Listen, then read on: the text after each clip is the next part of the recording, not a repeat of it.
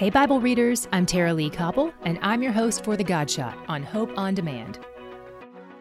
Be strong in the Lord and in the strength of His might. Put on the whole armor of God, that you may be able to stand against the schemes of the devil. Ephesians 6:10-11. Every day you face a battle. You're not only fighting the battle against your own sinful desires, but you also have unseen enemies who love to lie to you. Satan's most prominent lie is about who God is. But the good news for us is Jesus has already settled this truth on an eternal scale. And in this verse, Paul reminds us that we don't walk in our own strength.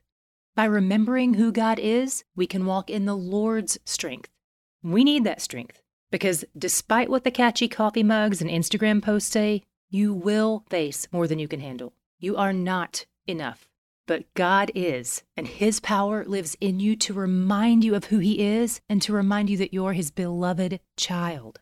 Your heart can be at peace today, no matter what you face, because He's where the joy is. To hear more of The God Shot and other great podcasts, go to hopeondemand.com.